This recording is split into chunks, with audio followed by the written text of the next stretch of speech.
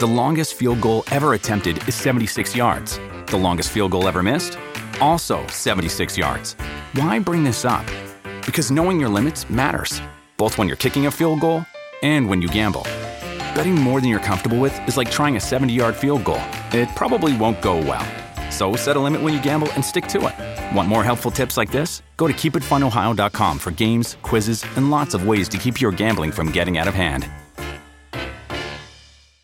What does motion sound like? With Kizikans free shoes, it sounds a little something like this. Experience the magic of motion. Get a free pair of socks with your first order at kizik.com/socks. This is an iFanboy Special Edition, Teen Titans: The Judas Contract.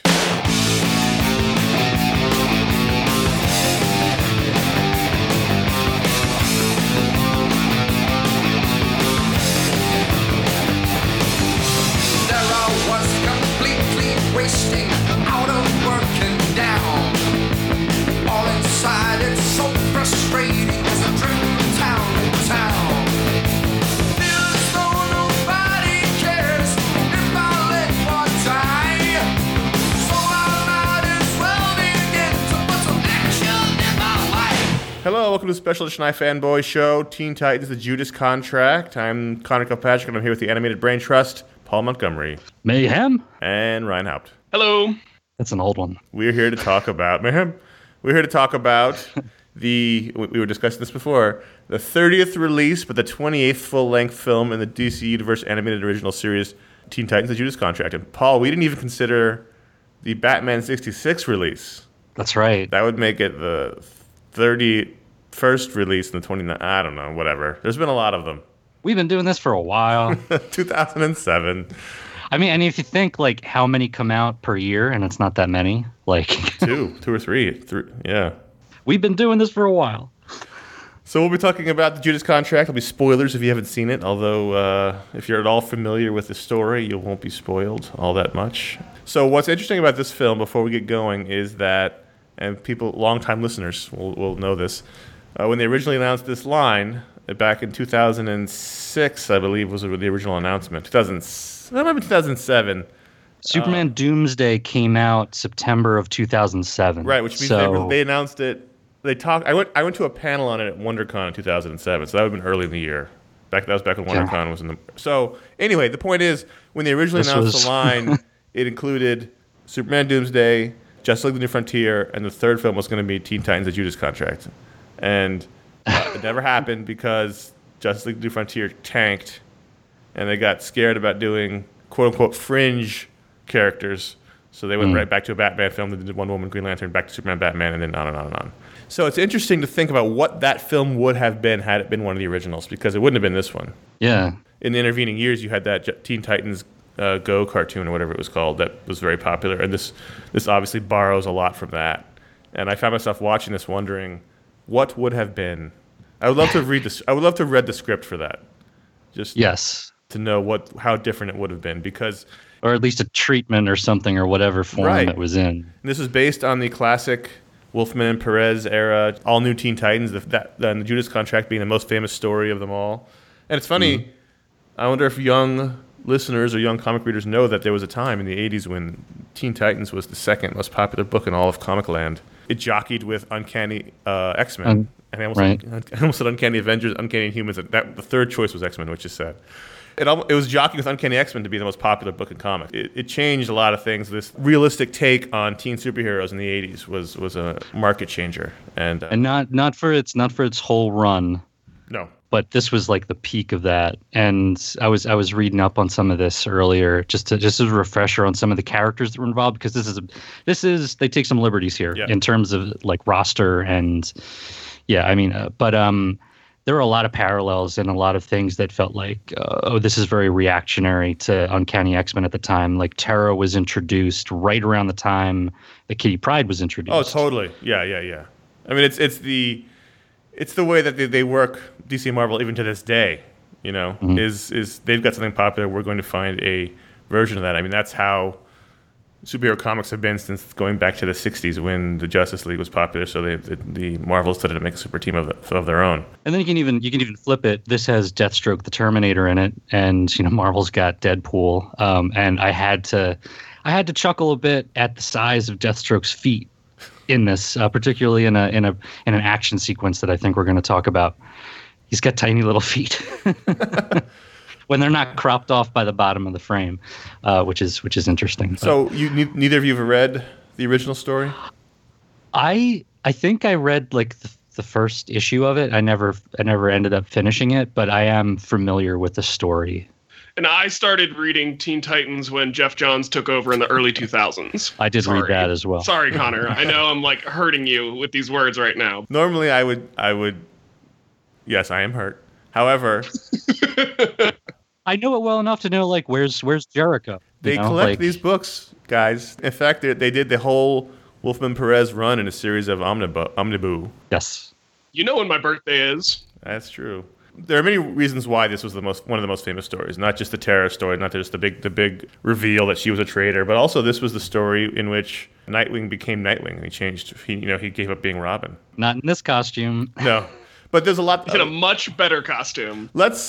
Sweet lapels. Let's talk about the movie because I can go on about the. We could start with this prologue. That's really kind of fun. It's really interesting because it was like, wait, this is the cast, and I realized. Hold on. I took notes during this movie, and I left them in the couch in my apartment. I was like, "Where's my notes?" Because I had notes. All right, Paul. Let's just talk about the Nightwing's old lapels while Connor gets his notes. Are you going back to your apartment? Is that what's happening right now? Is miles away from where I am right now. So I'm okay. Don't give out your address. Don't dox yourself. So on the podcast. Prologue. Yes, the prologue. Continue. So there's this prologue, and it features the earliest iteration of the Teen Titans, and actually them meeting Starfire for the first time. Right. In a sweet dune buggy. So we've got Dick Grayson as Robin. We've got Speedy. Bumblebee. Bumblebee, is that her name? Okay, yeah, Bumblebee and Changeling and Kid Flash. Beast Boy. Kid Flash, yeah. Changeling and Beast Boy are the same person. Yeah. Right, yeah. And he's first starting up his Twitter account. One of those Law and Order SVU versions. It's like Tweetster or something. It's not exactly Twitter, but yeah, it's that. And so they're driving around. The thing I thought here that was kind of interesting, I thought it was cool to do a time jump in here. Yeah. But also, I thought it was a bit of a wasted opportunity. You could have done something stylistically here to separate it, just historically, which is something that they did a little bit of even in the New Frontier feature, and I'm sure they've done it in some of these other ones, but it's a little bit jarring. You get the title card and then the time jump. It would have been interesting to do the prologue in like a little bit of more of a throwback kind of style. Yeah, although I have to say, I did love the cold open. It was great. I would totally watch that show. And I get it. That's basically, it was like watching Young Justice. It is like Young because it's even like Speedy. The characterization there is very similar much team pilot. and similar dynamic. Yeah. Let's talk about the costume because Ryan brought it up. I actually really liked this version of the original Robin suit they do here. They did like a weird. He had like almost a tunic situation going on. A hybrid of Damian and Dick's original suit. So he had the yellow cape. He was wearing Damian's tunic. He had the gloves, and it looked like you smushed together the original Robin suit and the Damian suit. And it makes sense in that context. So then it becomes interesting that Damian's wearing sort of a version of Dick's suit. And it's much better than whatever garbage they've been putting out in the New 52 when they do flashbacks to the original Robin. I just really liked the look of it. If you're going to have to update it, this was an interesting way to do it. If you're going to do a Robin and it can't be Tim, and you're just going to gloss over his... Yeah, I know, right? Now, even Jason gets more love than Tim these days. But Did Dick use the Eskrima sticks before he became Nightwing? I always thought that was something he picked up as Nightwing. Not really. Not in the comics. Yeah, that's what I thought. It was just in hand-to-hand fighting. Tim brought in the weaponry mostly. Dick mostly just punched people and kicked them, and then also dazzled them with his charm and beauty. This was fun. So they find Starfire, who's been attacked by her. She's on the run from her family. I love that her name and her planet are both foods. Coriander and tamarind. You can make a delightful marinade. She's sort of the Wonder Woman character in the way they portray her here. Mm-hmm. Very similar to the way that the Justice League comes across Wonder Woman in the Tim cartoons. Yeah, she's a little bit fish out of water, isn't entirely assimilated into, human cultures. Yeah, the badass warrior. She's taller than everybody. Mm-hmm. she can destroy you, but she's also like the nicest person in the room. Like she's Exactly. a very wonderful. I don't think I ever truly understood how close she is to Wonder Woman until watching this movie, which is interesting.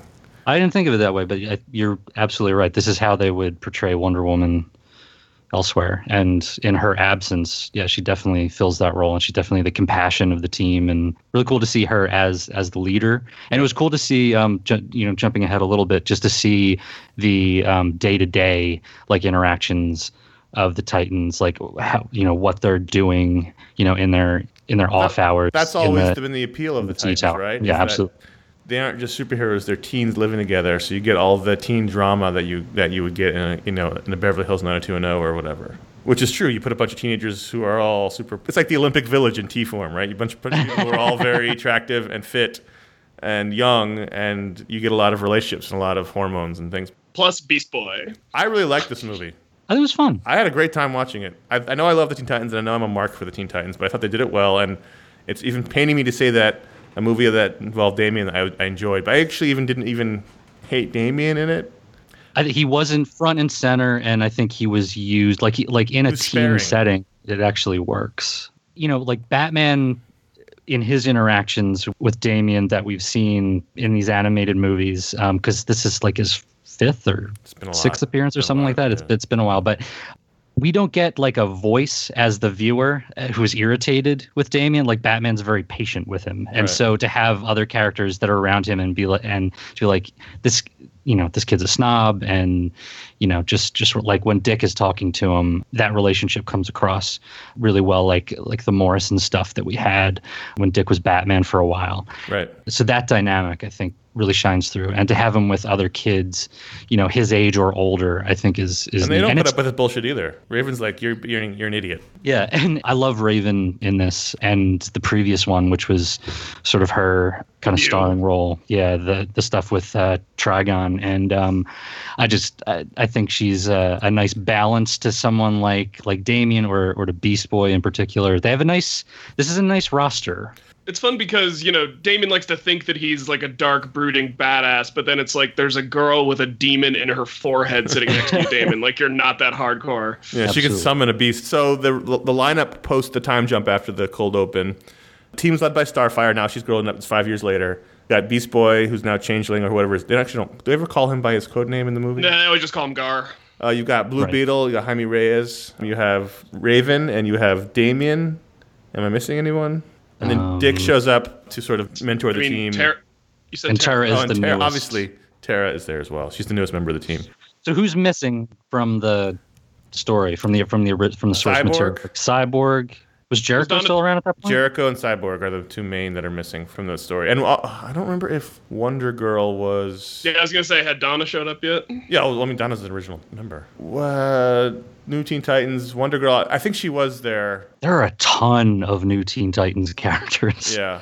I was just looking over the list, like Core and all kinds of... But when you think of Wolfman Perez, you think of Starfire, you think of Raven, you think of Robin, you think of Cyborg, you think of Jericho, and Wonder Girl's a big part of it. Kid Flash, was he still around? No, not really. They added Impulse eventually. He was there in the beginning. He actually quit.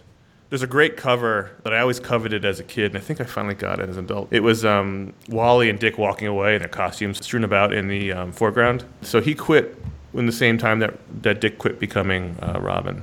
It was a big, major, traumatic event in the time for me. For you. Those are the ones you really miss. Blue Beetle's a new addition for this version. But other than that, it's a similar looking lineup. And so then the story is that they're fighting Hive, who's being led by Brother Blood, who I feel like the journalists in the DC are really doing a bad job, because someone who says their name is Brother Blood and they run a cult is someone to look into more frequently. But they're fighting... Well, he asked him. He flat out, was asking him about his suspicious behaviors, and that's why he got straight up murdered. And so then, but in the background, they're being stalked by Deathstroke the Terminator, who only a few of us still call Deathstroke the Terminator. I don't think they're even allowed to call him the Terminator anymore. Oh, really? Okay. Yeah, that was a... well, the thing was, as a kid, he was called the Terminator. But then I think there was legal issues with the movies, and they started calling him more by Deathstroke. But doesn't the character predate? Or is it right around the same time? Yeah, it just depends on who has the copyright, honestly. Yeah, I guess. Yeah. Slade. So they're being stalked by Deathstroke, who we find out has a mole in the team in the form of Tara, and that becomes an issue. So one of the things that was really shocking at the time, and still is today, is that one of the reveals in the comic story was that not only was Tara a mole, but she was involved with Deathstroke, and she was, a young teenager, and he was an old white-haired man, and that was always uncomfortable. Mm-hmm. Still is in this movie. Well, here they sort of play it like she wants a relationship. Yes. He's holding her off, but it's still, they really did ride that line. And it's supposed to be uncomfortable. It's not supposed to be like we're celebrating this relationship. But they did sort of play it like he's manipulating her to get what he wants, but he's not interested in her in any way. And there's the reveal on that in the movie. It's like if people don't know that's kind of like it comes out of nowhere, like they don't really telegraph it. I mean, at least the sexual relationship. Right. I mean, she comes out in like negligee and, heavy makeup and is being very aggressive to start a physical relationship. And he's saying, no, we got to concentrate. We got to deal with this, this contract we've got first. And it's I think appropriately unsettling and creepy to watch. And the arc that they were able to give her, I mean, she was introduced in the last one at the very end. Right. But this was something in the comics that built out over like a year. It would have felt more powerful if they had done another Teen Titans movie where she was just a regular team member the whole time.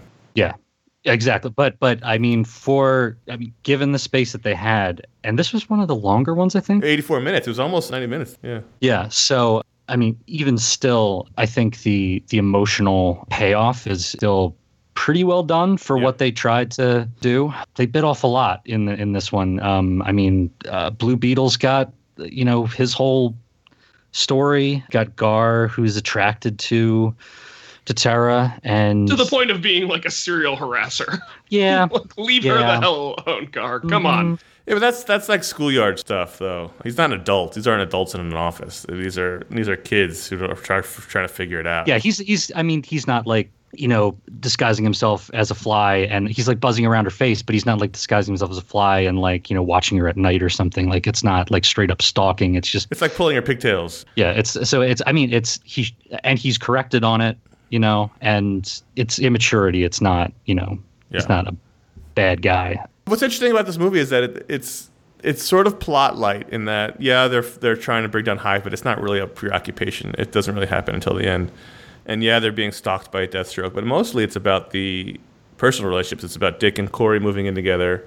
It's about Gar trying to figure out his feelings for Tara and her trying to figure out her feelings for everybody. It's about Jaime trying to figure out where he fits in a world where his scarab is very hostile toward everybody around him, and also having a crush on the girl at the soup kitchen he'd volunteered. Like it's more about all their relationships than it is really about taking down a supervillain. And it's about Nightwing. It's about Dick and Corey having to combine their weapons collections. We've all been there. Right, exactly. Move in with a significant other. For me, that might be why I really enjoyed it, because it felt very much more like a drama than an action movie. So I actually think Jaime's subplot was my favorite subplot of the movie. Interesting. It was good. I liked it. I mean, I liked that, I liked his struggle with his family, not being able to go to his little sister's quinceañera, and then realizing that he could do good for the community by working in a soup kitchen in addition to fighting bad guys. Like, I like those kind of superhero stories. Yeah, some of my favorite issues of Batman is just when Bruce Wayne is walking around Wayne Industries, like helping out employees and stuff, and like showing that, hey, being a billionaire is also useful when you're not just punching people. Mm-hmm. Yeah, and to see the different reactions to him wanting to do this, like Tara's just not into it, like this is lame, but like how much of that is, her baggage and stuff, and just an excuse to get out of there because she's having this trauma of very grisly stuff happening to her. And we haven't really, I mean, we've alluded to the sexual stuff, but this is a very mature film while also having those lighter moments. There's a lot of language, more so than normal in this one. Yeah, it's sort of at either end of the spectrum for DC animated stuff, because it's not, I mean, we've seen really intensely dark and violent stuff from them, particularly with some of the Batman stuff, but that's like, it's just that. This has that stuff plus like Beast Boy turning into, a seal. Right. There's a lot, it's, the whole spectrum. and that's kind of interesting. And so I thought it was really ambitious. I kind of I thought about Young Justice a lot, obviously, from seeing Speedy and everything and seeing these characters in general. So that got me thinking, like, I kind of wish something like Judas Contract would really benefit from being, an arc of a series. Yeah. They did that in the I keep saying original cartoon, but they're the old Teen Titans cartoon, I believe. And again, I've never seen it, but what I've been told, they did that, an arc or something on this story in that cartoon. Yes, they did. They did. Not Teen Titans Go. This is just the one that was just called Teen Titans with the... Yeah. Did you see it? Years ago, I didn't rewatch it in anticipation of this or anything. But yeah, I mean, it was very similar. Like, they set up Tara as a new member of the team, but also hinted that her having a subterfuge relationship with Deathstroke. And Deathstroke was like the main villain of that series. So it was part of a much longer arc. And Deathstroke definitely at least as far as I remember in that show, Deathstroke had a real mat-on for Robin and really wanted to bring down Robin as leader of the team. Yeah. But it was good. I mean, that show itself was, I thought, a really good adaptation and molding of styles and teams in itself, too. So, well, this is the seminal story. When you think of Teen Titans, you think of Judas Contract. So it's cool to see it being done in different ways and different formats. It's really ultimately about betrayal, right, Judas? So you don't need the sex element of it. It's just an element that makes it creepier. All it is really is that a member of their team has been spying on them the whole time for Deathstroke is really the most important aspect of it. Do you feel like any particular thread in this was the weak link? Other than the Kevin Smith scene at the end? I mean, that didn't was like weird. that. And then, I get that it's like part of Corey's legitimate characterization in the comics, but like I didn't need her to misinterpret every single statement as talking about her having sex with Dick. That got a little old for me. There's only 2 instances of that. Yeah, they were both awkward and weird enough that I was like, I don't need any more of that. Thanks. I didn't find them particularly funny in either instance, I guess. Well, you are a prude. Yep, that's me. So I guess it's a loaded question because for me it was, I think the Brother Blood stuff, I feel like gets kind of short shrift. I didn't care about the hive. To the point where I was like, "Whoa, what happened when he makes his like final transformation and is in this crazy battle? When he's in more of like the classic Brother Blood, thing, and it's not just a cult." And I feel like that's a really interesting character and interesting villain for like 2017, and could be very interesting if you actually play up the cult part of it. Right. And aside from seeing like a video feed of like his speech to his followers and them chanting and pumping their fists and stuff, like we kind of only get it from I'm blanking on the character's name. Mother Mayhem. Mother Mayhem. Yeah. Mother Mayhem. That's why I made the Mayhem joke in the beginning. I can't believe I forgot. Yeah, that's why. Yeah, Mother Mayhem. When she turns up again, I was like, oh, right, her. She's in this movie. They were sort of, I don't want to say a device, but they really, I honestly can't even remember much that happened. It's really kind of like when the Wrecking Crew shows up in comics, like they're just there to be bodies, to beat on. Be a threat. But I felt that like the portrayal was very interesting, and I think if they, could have expanded on that more, and not be vying with this much more like, whoa, what's going on here stuff with Deathstroke and Tara. I think there was potential there, but yeah. Connor, how closely did this follow the comic? Well, it's, like I said, it's the main thing in the comic is that Tara is revealed to be a traitor, and she's been spying on them for Deathstroke, and she's Deathstroke's quote unquote lover, and they have to defeat him. And I'm pretty sure Hive was in it too. It's been a couple years since I read it. The broad strokes are there. Hive was definitely a major Hive was a major presence throughout the entire run of New Teen Titans. Yeah. The broad strokes are pretty close. I still would like to know how closely it would have hewn to the comics if they had done it originally. Like, because back then they were trying to be pretty close. I wonder if you would have seen a pixie-booted Robin. I wonder if you would have had Cyborg and Jericho. I did kind of miss Cyborg, but I know they have to make him a Justice League guy now. Yeah, for some reason I thought he was going to show up. Yeah, it's weird seeing DC Animation not pushing Cyborg. Like, DC has been very about putting Cyborg into things. Right. Even when he's not an original character from a source. Because he was in the Justice League Teen Titans movie, obviously, because he's a member of the Justice League, but didn't he switch sides to the Teen Titans? That's an interesting dynamic. I misremembered the trailer maybe, but for some reason I thought he was going to show up later, and I kept waiting for him to show up. He never did. It'd be cool to see classic Cyborg too, like in the white like ridiculous cyborg costume with the white trunks. Well, because that's when he's actually a cyborg as opposed to now where he's basically robot with human face. Yeah. Now, did you watch all the way through the post-credit scene? Yes, I didn't see the post credits. Okay. What happens? So we see in the middle of the movie, Hive is showing off their life-sucking technology, right? Where they put these people into a machine and it channels their energy into this other dude and becomes really strong and indestructible unless he gets shot in the head, apparently.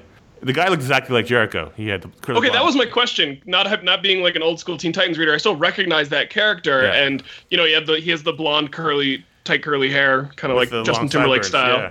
And he looked exactly like him, and then he's sort of thrown away in the movie. He's shot in the head, and then you never see him again. I thought, well, is that just a bizarre sort of reference to Jericho? That did legitimately surprise me because I recognize the character even not having read this original comic story. Right. And Jericho is Deathstroke's son. That's also what made the story more powerful, is because his son was on the Titans too. So that was actually, if you talk about how close, that was actually a really big missing element to the story. Mm-hmm. The post-credit scenes is that dude opens his eyes and his head heals. I don't know what that means.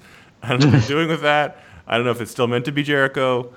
I don't know. Didn't really make any sense. I don't know if that means they're planning on doing another Teen Titans movie, because they ended the last one with the Terra appearance, and they did another. I don't know, but it was a weird way to go.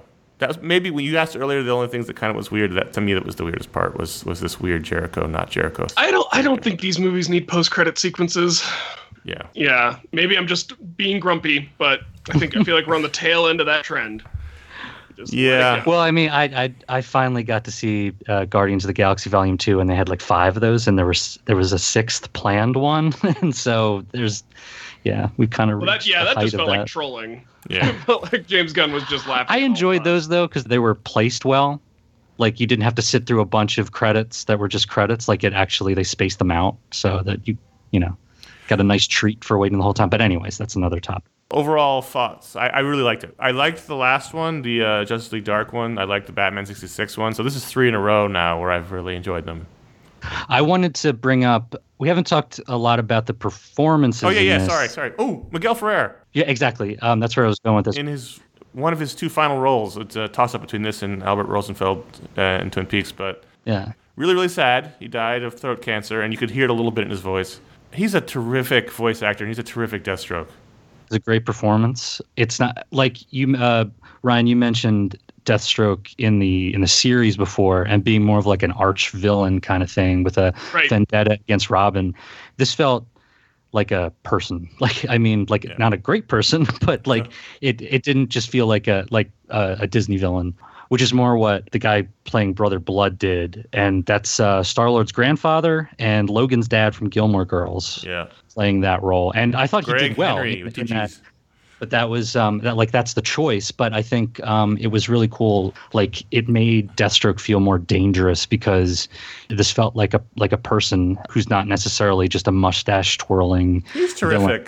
Miguel Ferrer is always terrific, but he's a terrific voice actor, and it doesn't always translate when screen actors come on. We've talked about this before, but the guy who played Jim Gordon and whatever. Let's not get into it. But the point is.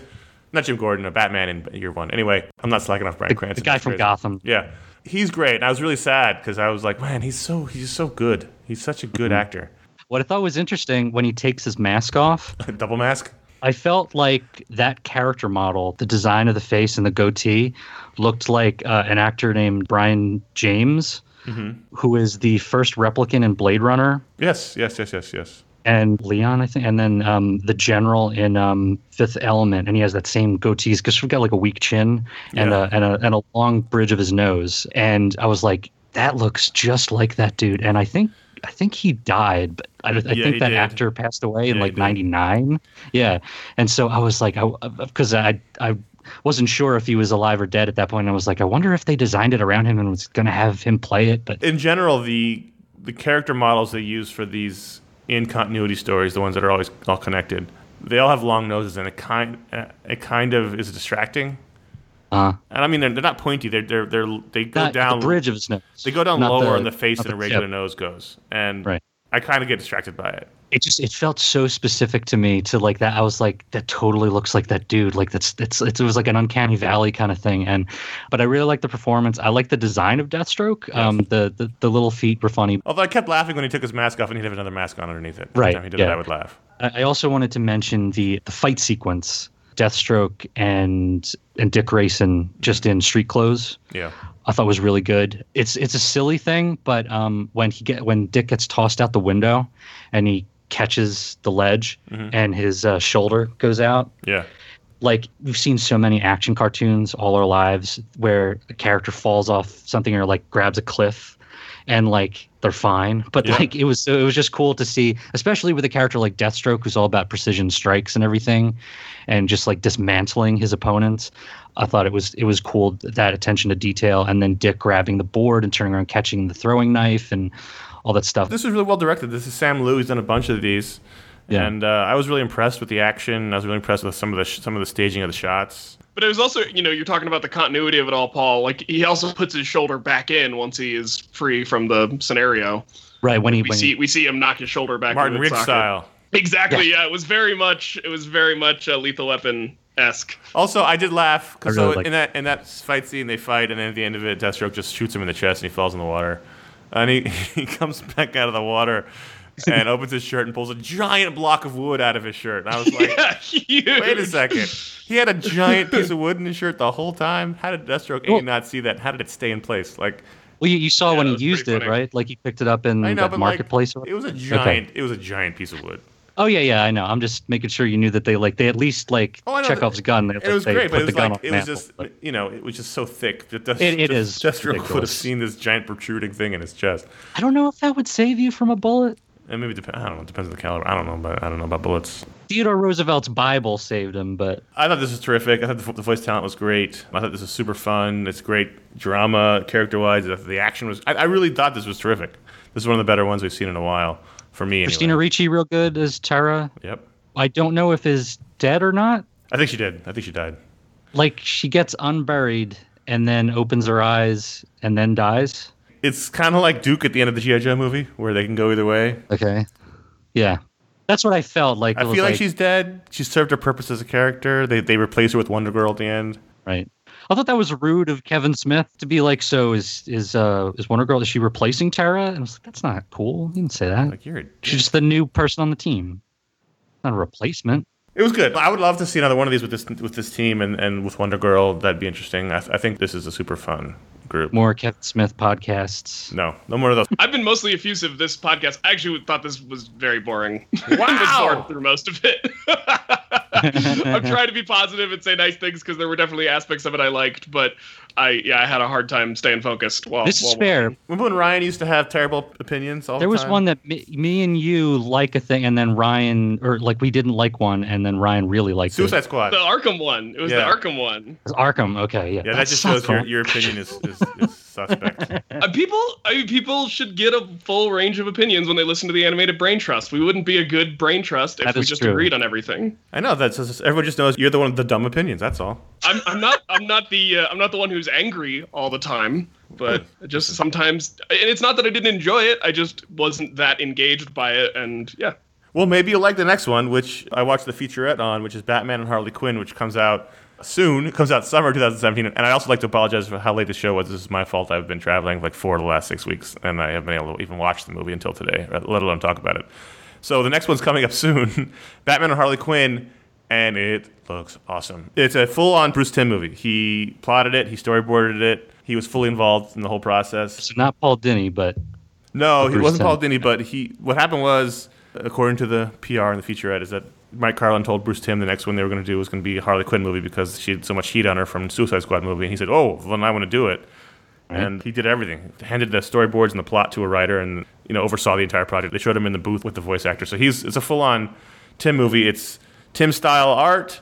It's the voice actors, except for Harley Quinn from the original series. I don't even know the last time Lauren Lester did Dick Grayson, but here he is back as Dick Grayson. It's like a 48 Hours type road movie with Batman and Nightwing needing Harley Quinn's help to stop Poison Ivy and the Floronic Man from destroying the world. The clips they showed and the talent behind it just looks terrific. I'm so excited for it.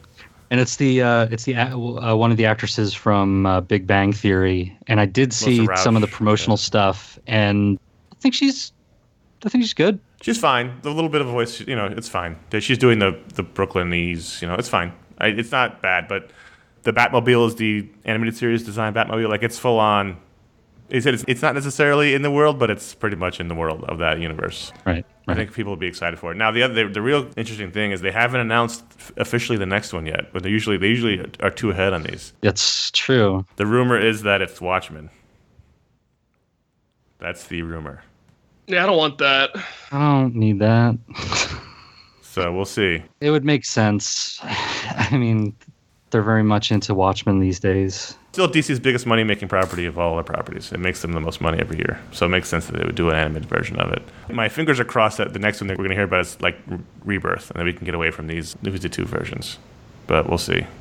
Just like Rebirth, or doing a version of what's currently happening in DC with the DC Rebirth, and also would make sense. Like a Justice League story, or like an individual character. Well, like the same way they did Flashpoint. Like the world is fucked up, and the Flashes are at the center of it, and it would make sense to do Watchmen and then do Rebirth because of the Watchmen characters. Anyway, and then do the Button. Right, which is a terrific crossover. I would be happy with that. I'm actually enjoying The Button. That's been the most surprising comic of the year for me, is that I'm reading and liking it. Yeah, it's great. So we'll see if that's actually happening or not after Batman and Harley Quinn. But we'll be back for Batman and Harley Quinn whenever, quote-unquote, summer 2017 is. They haven't announced the release date as of this recording. But you can go to fanboy.com and you can talk about Teen Titans, the Judas contract there, or what your thoughts on that were, or what your thoughts are looking forward in the line. I'm very excited about Batman and Harley Quinn. We'll be back for that one. And are you Team Ryan or Team Connor? Was this great or was this kind of boring? I give it a B-. Interesting. That's where I'm at. I'm going B+. I'll probably go C+. Pretty close. For my wish list, I think they should do something with Wonder Woman. You'd think they would. They're usually on these media tie-ins. They re-released the original one, and that was a big ad in the beginning of this DVD, was for the re-release of the original cartoon, which is terrific. Still one of the best ones. That was really good. That's one of my favorites. Yeah, we all enjoyed that one. I recently rewatched it, actually, and it still holds up really well. The last sequence of that with Cheetah in it is one of the most beautifully animated things they've ever done. Yeah. It's so good. So if you've never seen it, go watch that one. That's absolutely. Really but they should do they've got Rucka's year 1 sort of Wonder Woman story. They should do that. But that's what that one was. It was a year 1 story. They should do that other version of it. Or if they're doing Rebirth, so do the Green Arrow, because that was a good Rebirth title. That was a big surprise. I'm just saying they should use this opportunity to stay with the comics and restart these movies or whatever. Do something with it. Before we go, guys, do you want to plug anything? Yeah, I do a podcast called Science Sort Of, where we drink beer and talk about science. We just had a really good episode come out about Tasmanian devil face cancer, if you guys are familiar with that. So there's been some really cool research that's been done recently talking about their evolution of their immunity and changes in reproductive behavior based on the face cancer, which is really cool. We had a cancer expert on to talk about that. And I was also recently on a podcast called Out There, which is a podcast about the outdoors, where I talk about my reluctance to go do outdoorsy things, but how I force myself to go do it anyway. So I climb a mountain and podcast about it. You're always outside. I know, but this is the behind the scenes of what's going on in my head when I'm out doing. So you're just miserable all the time. No, it's just I have a high activation energy and suffer from outdoor imposter syndrome. So if you want to hear me kind of a little essay about that, the podcast is called Out There. It's hosted by my friend Willow Belden, and you can find it on iTunes. I am interested in both of those. So I'm starting up some Fuzzy Typewriter podcasting again. There is one on the feed. If you go look for it in iTunes, our buddy Brett White and I talked about the podcast S-Town, which just kind of rocked my world. I thought it was just an amazing project from the makers of Serial and This American Life. So if you like podcasts, check out that and then our podcast about it. And then actually tomorrow, I think I'll be recording a podcast with Dave about Guardians of the Galaxy Volume 2, which I finally got to see. So check out those shows. We'll be back next time. In the meantime, you can listen to the iFanboy Pick a Week podcast every week. We talk about the week's comics. And until whenever summer 2017 is, the Anime Brain Trust will be back. I'm Connor. I'm Paul. And I'm Ryan. Go outside, Ryan. It's snowing real hard right now. I've been outside a couple of times today, and it wasn't great. Breaking the law, breaking the law, breaking the law, breaking the law, breaking the law, breaking the law, breaking the law, breaking the law.